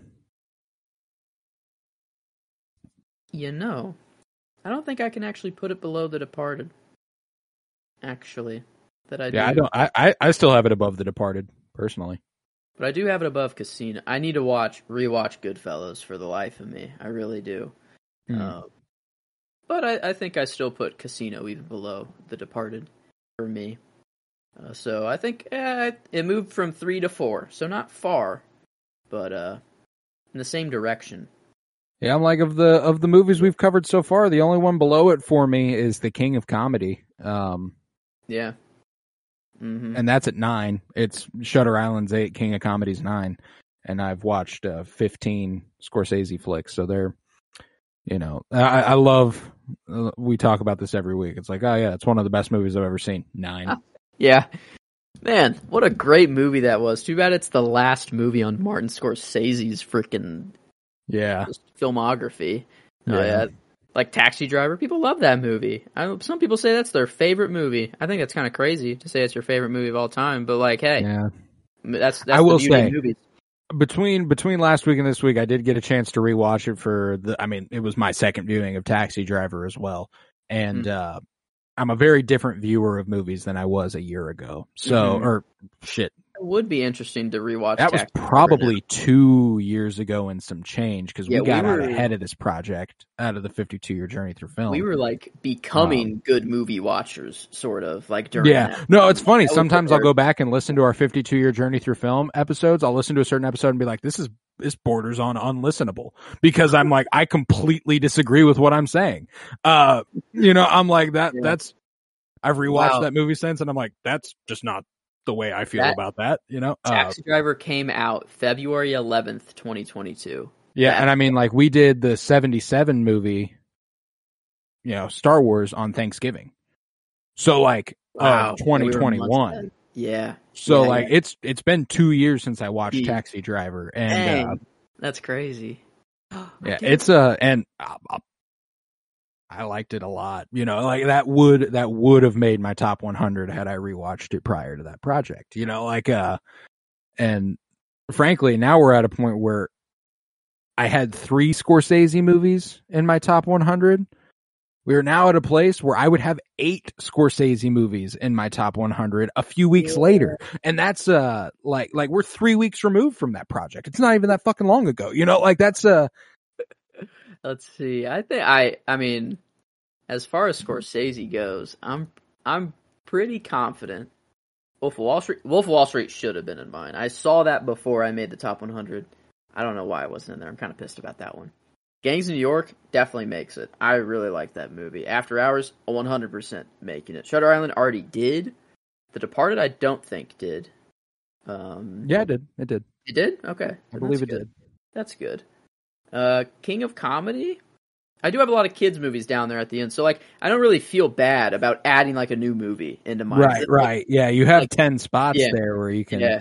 So like honestly, I think every movie we watched has slid its way in. Actually, like to the top 100. So, yeah, he's Scorsese. I understand why he's held, or just it's gonna be good. The dude just does it. Maybe I was tripping about you having The Departed. I can't seem to find it. I didn't think I have. I didn't think I did. Man, for some reason I could have swore. Regardless, sounds like it should have been. I don't know.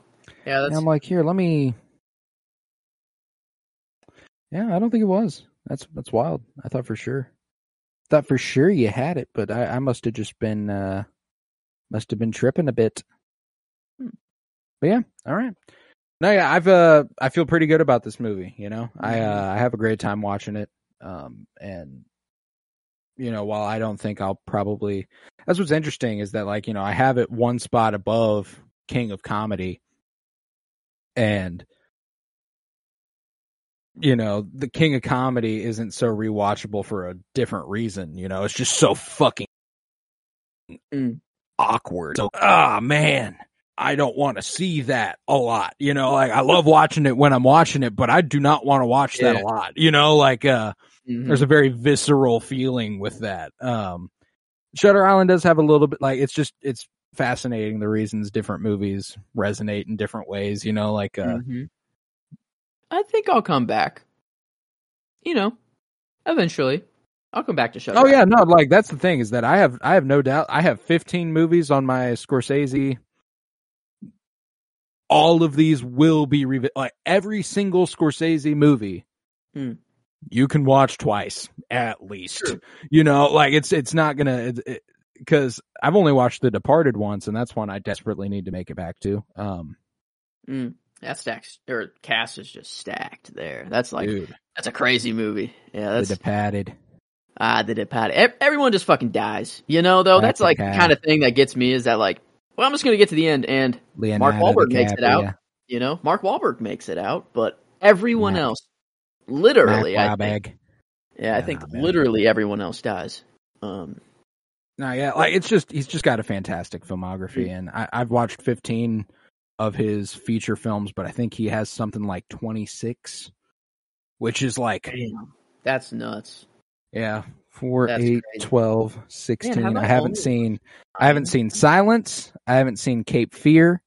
I haven't seen Killers, of course. The Age of Innocence, The Last Temptation of Christ, Bringing Out the Dead, Alice Doesn't Live Here Anymore, New York, New York, Kundun, Who's That Knocking at My Door? I think that's it. So 10. Including Killers of the Flower Moon that I have not seen. So 25 feature films. it's a pretty deep filmography, and I got to imagine that all of them have a certain degree of rewatch value. You know, Scorsese's just he's not missing. You know, if even on the ones that aren't Boxcar Bertha, that's another one, 26. Damn.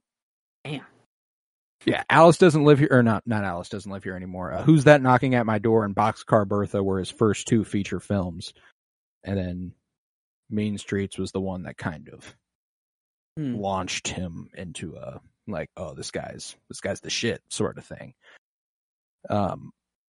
Man, he directed Michael Jackson's Bad music video. I remember watching the shit out of that. It's great fucking music. He's done a ton of concert films, which I didn't realize. Like, he did the Woodstock movie, that like pretty much every documentary film mine's from is Scorsese. Like, wow,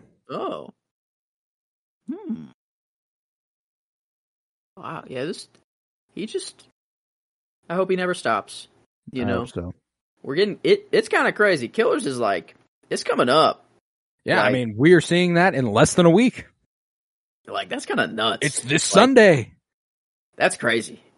I'm so excited, man. I cannot fucking like. I had a palpable excitement for Asteroid City, and that's the only other thing I think I can point to and go like, I was that excited. I'm more excited for this than I was Asteroid City, if I'm being completely honest. This one's looking nice.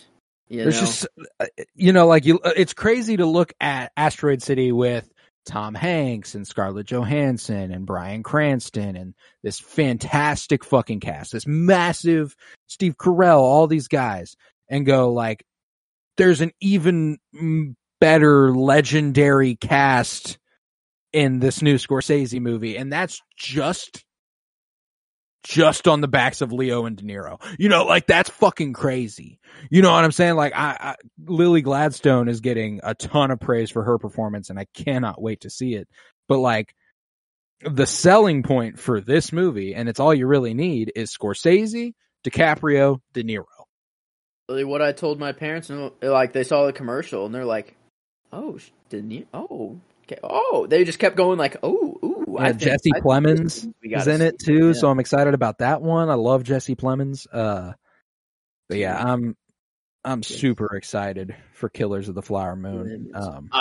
Yes, seems to be a Scorsese regular. I guess he was maybe not regular, but becoming becoming a regular maybe for sure. Yeah, has his people. Loves De Niro, that's for sure. He sure loves De Niro. And he gets De Niro and DiCaprio. We got confirmation recently, yesterday, I think, that what Scorsese's next movie is going to be after Killers. It's going to be called The Wager, based on a novel by David Grann, and the lead is going to be played by Leonardo DiCaprio. So we've got another Scorsese and Leo collaboration at least. And this is, I do remember hearing about this or looking into this book, The Wager, for some reason. Yeah, I think it was rumored that this would be his next movie for a while. But yesterday it was news. It was like the next Leo movie is going to be The Wager, and the lead actor is going to be Leonardo DiCaprio. A tale of a shipwreck, mutiny, and murder. Let's go. Yeah, I'm ready. Leo doesn't like the water. Well, he was on... This movie, Shutter Island, hates the water. Titanic hates the water. This book? Mm-hmm. Scorsese decides fast. This book came out 6 months ago. This book came out in April of 2023. Dude read this book or was told the story and was like, I have to make a movie on. This story has to be good. Like, there's no way the story isn't good if Scorsese's like, I must make a... Dude is already... Wow, 6 months. I mean, it's a nonfiction book. It's based on a real thing. Ooh, so he loves real things. He loves nonfiction. Yeah, the Wager mutiny took place in 1741. So a bit more history than 6 months ago. After the British warship HMS Wager was wrecked on a desolate island off the south coast of present-day Chile. 𝗎𝘃𝗲 was part of a naval squadron bound to attack Spanish interests in the Pacific. She lost contact with the squadron while rounding Cape Horn, ran aground during a storm, and wrecked on what would become known as 𝗎𝘃𝗲 Island. The main body of the crew mutinied against their captain, David Cheap, abandoned him and a group of loyal crew members on the island, and set off in a modified schooner via the Strait of Magellan to Portuguese-administered Rio de Janeiro. Most of the mutineers died or were abandoned on shore. It's going to be intense. It's going to be an intense one there, the wager. It's not at all what I thought it was going to be based off the title. I thought it was going to be like a betting movie, gambling, the wager. That's what I thought. So that sounds all the more interesting to me. I was like, is it like a Spirit sequel to Casino? Nope, not at all. Not even a little. Much to look forward to. But Shutter Island, do we have any last thoughts before we want to give this a rating? I don't believe so. I think we have covered it all. I believe we've done our due diligence, methinks. So I think it is only time for that rating. Good old rating we do. It's pretty good. It's a pretty strong movie, I have a good time with it, but it's definitely, like I said, it's not my favorite Scorsese movie we've covered so far. But it's also not my least favorite, so I think that finds itself between an 8 and an 8.75 enjoyment-wise. An 8.75 for me is its ceiling. I don't think I could go higher than that. Yeah, that puts on the same level as After Hours and Casino. And honestly, I think I'm enjoying Casino a little bit. I just kind of sit back and just kind of, you're just visually stimulated. There's a lot more going on in Casino, even if there's not necessarily as strict of like a plot that this movie has. So I think it's like 8.5. I think 8.5 is fair. I don't think I could go lower than 8.5, but I don't think I could go. For me, it'd either be 8.5 or 8.75, but I feel like it's more fair to go 8.5. Yeah, let's go 8.5. Okay, get a little bit more inventive there. And this one's interesting critically. Like it is extremely well shot. And extremely well performed, but with a lesser director and with lesser actors, and I know that you could say that about any good movie, but like a story should also be able to stand on its own, and this does to a degree, but I do think it's carried heavily by the performers. Yeah, usually there's something that's being told in his movies, like Casino. Like there's not really much of a story, but it's like it just goes to show like what greed. And, like just usually there's something you can grasp. A moral of some kind, And I don't really know what the moral is from this one, like maybe just be a little more open with your mental health, maybe. Yeah, right. No, and that's the thing is that story doesn't need that strictly. It is nice to have. It is nice to have. And this is it's a compelling story. I don't want to be like, oh, the story is nothing. No, like. Yeah, it is a good mystery. It is a good mystery. And a lesser film, it is the highlight of the movie, which is interesting. Like, the thing is that the director and the acting is so fucking strong that it washes out the story, I think. There are parts when I feel like the story is just, when a story is built on a twist ending, there's just a massive exposition dump at the end of the movie. It has to happen, and that's and that's fine. But it doesn't change the fact that it makes me feel like, God, this is so annoying. And like, and it's well directed, it's well acted, but still, if he comes in and he's like, no, I'm Dr. Sheehan, like that, the whole twisting, I'm like, okay, it just kind of makes me go, all right, it's fine. But it's like, okay, man, and I feel like a Debbie Downer when I say shit like that. If he figured it out like on his own somehow, I don't know, like somehow right. And that's the thing. They literally got to a point in the story where he couldn't. They had to force this on him. So it is purposeful within the story that they are doing this exposition dump because it is an exposition dump for Teddy. You know, like he needs to hear all this. But I think a very interesting comparison is The Prestige. Makes the most sense. You know, I think that this is like fascinating that this is a Scorsese movie. It feels like it would be more up Nolan's alley a little bit. Yeah, we gave The Prestige a 9.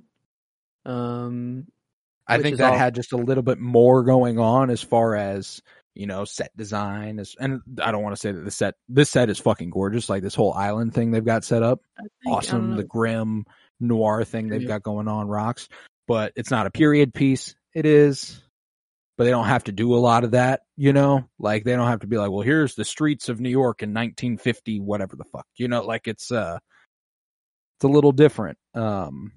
Costume design is really strong in The Prestige. Yeah, there's a lot if going given for it there. Prestige a 9 and also Gangs of New York a 9, I don't know if I give Shutter Island a 9. I feel like it's right below. I feel like it's like 8.75, maybe. You're going 9. After Hours with it? Because After Hours, it's kind of like the opposite of this movie. It's like there is no story whatsoever. I don't know. It's just kind of like, well, no, it's kind of, I don't know. I really don't know what After Hours is still. Yeah, I don't know how to explain that. It just is. It exists. I don't know how to explain it whatsoever. But yeah, I guess so that it would put it on that level. Is there any other 8.75? Well, and then that's the other thing. Part of the reason we boosted After Hours to an 8.75 is because there is nothing you can point to and go, oh, that's like that. We immediately went, let's look at The Prestige. You know, like there is a little bit of and Scorsese's been on record and saying that this movie was a sort of like you know, it's a business. Sometimes you have to do a movie to get a movie made that you want to make. He wanted to make Wolf of Wall Street, and to make that happen, he had to make Shutter Island for the studio.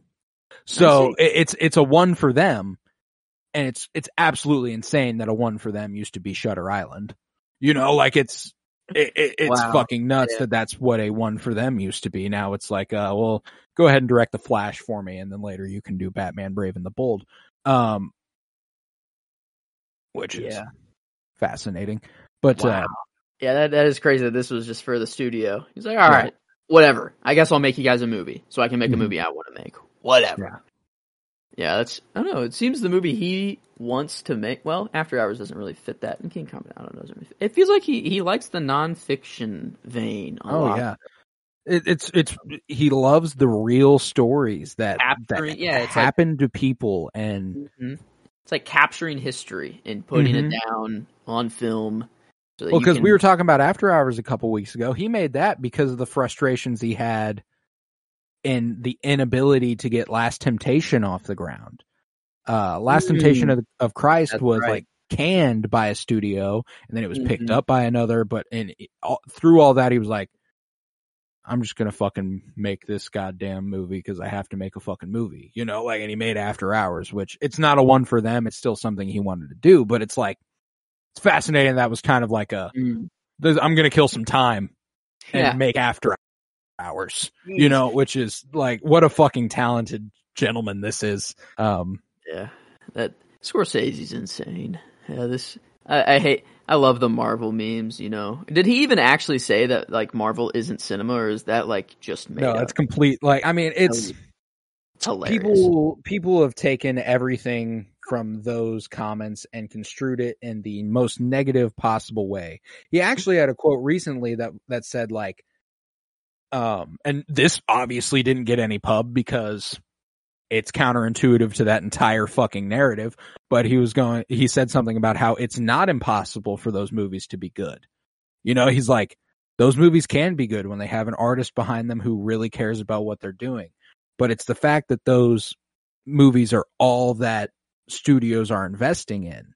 Because that's like, you look at some of his filmography, you look at Gangs of New York, you look at this, you look at Wolf of Wall Street and Casino.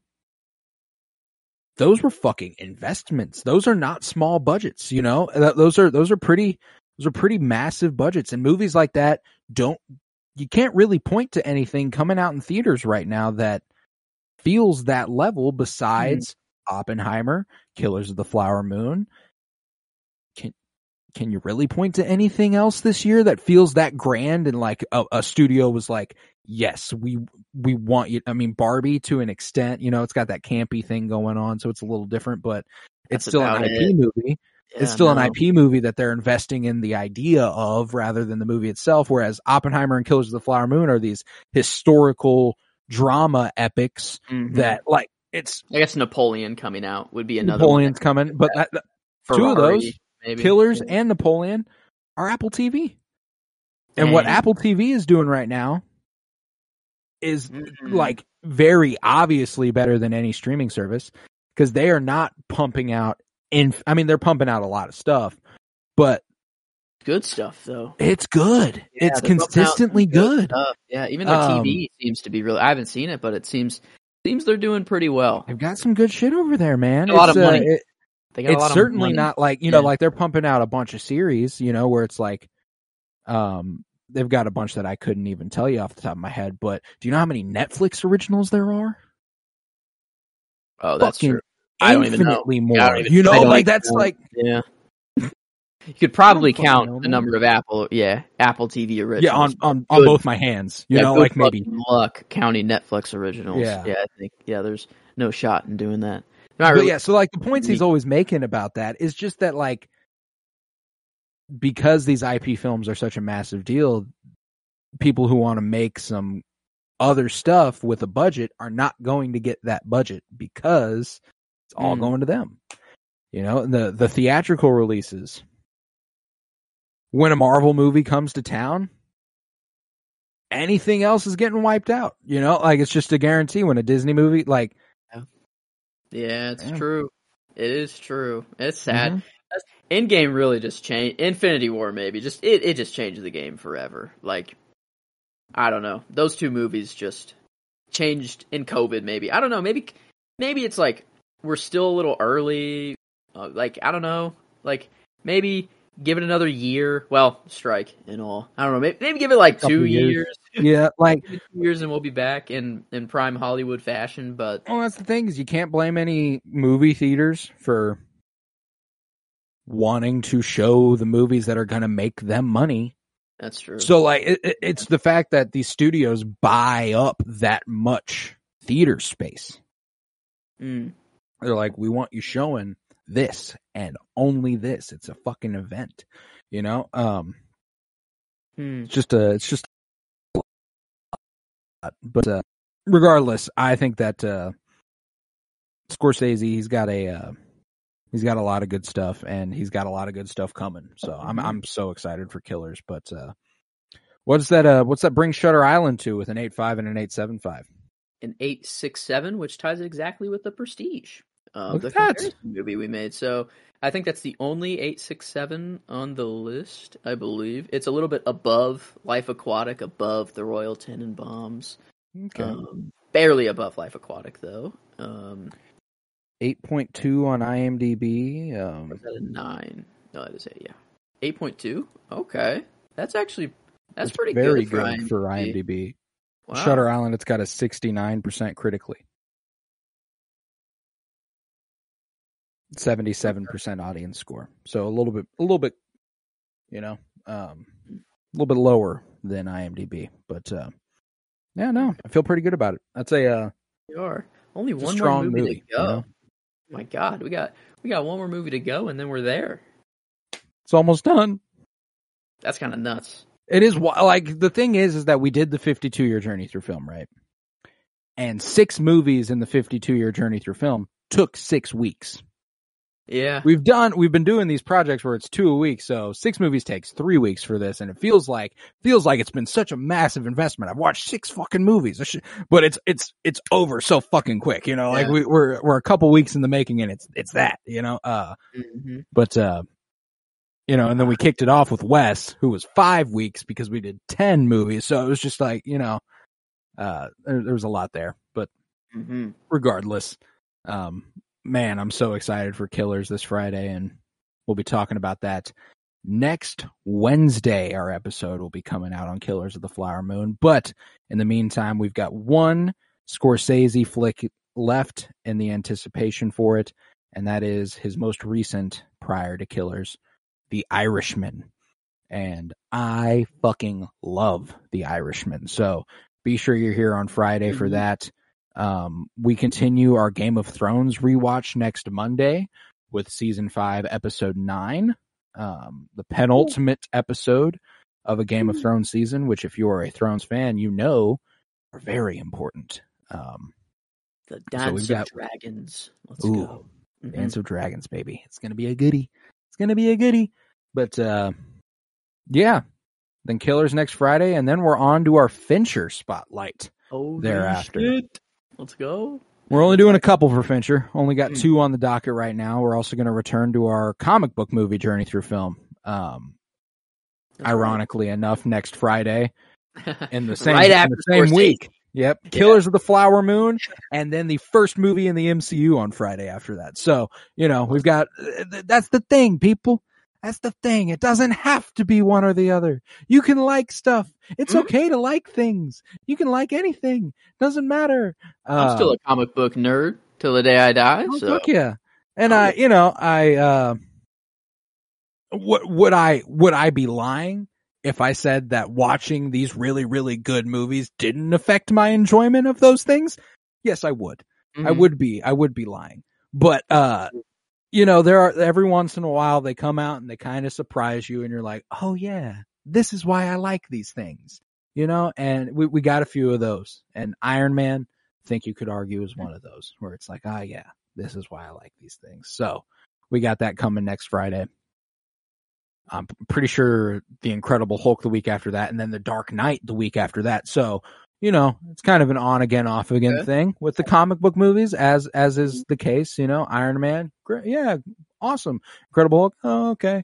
Dark Knight, fuck yeah, and then Watchmen, oh, okay.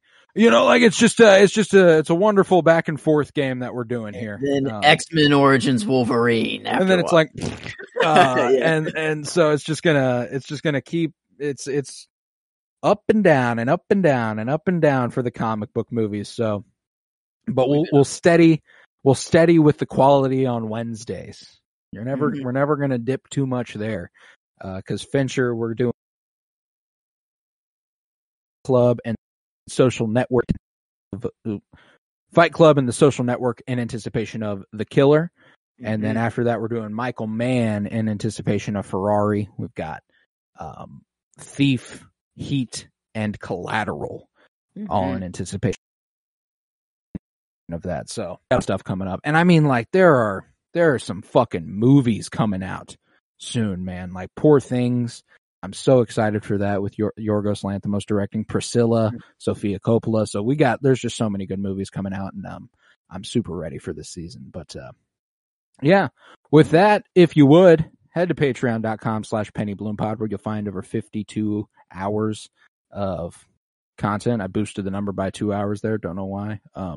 It's more than that, probably. Yeah, it's probably like 75. Yeah. Maybe more. I don't know. Like I've been saying 50 hours of exclusive content for over a year. So, it's a lot. We're going to be doing a 5x5 Halloween edition coming up soon. On Halloween. But we're going to try and sort some things out on the Patreon. So you get a nice little glimpse into what we might be getting into there on our Patreon, a little behind the scenes stuff, Loki's going on right now. And if we're going to talk about Loki, it's going to be over there. But yeah, let's see. Head to Twitter, follow at PennyBloomPod, follow on Instagram at PennyBloomPodcast.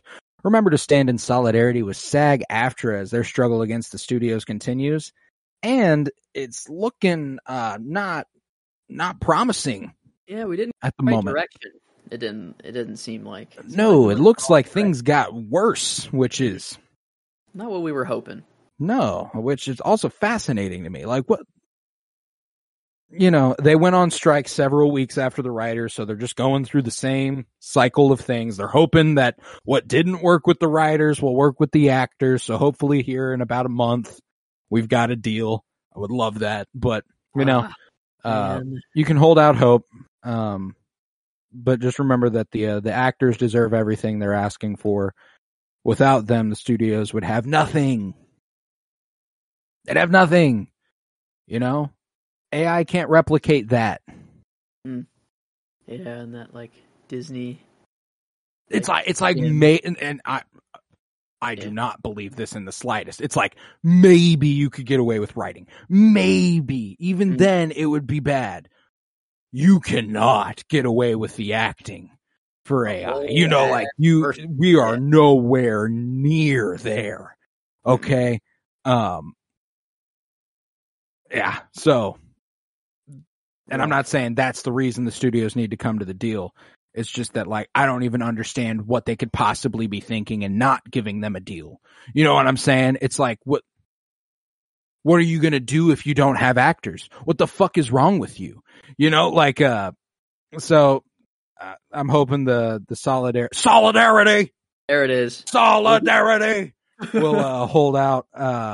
So Irishman this Friday. Nice little Irishman reference there for you. But a lot of union talk on this Friday for the Irishman. So stand in solidarity with SAG-AFTRA. But yeah, with that, I was Colton Robertson. I was joined by Joseph George. Thank you very much, homie. Oh, thank you for having me. It's always a pleasure to be here. Oh, and it's always a pleasure to have you. And remember, peace, love, and bloom. Why are you all wet, baby?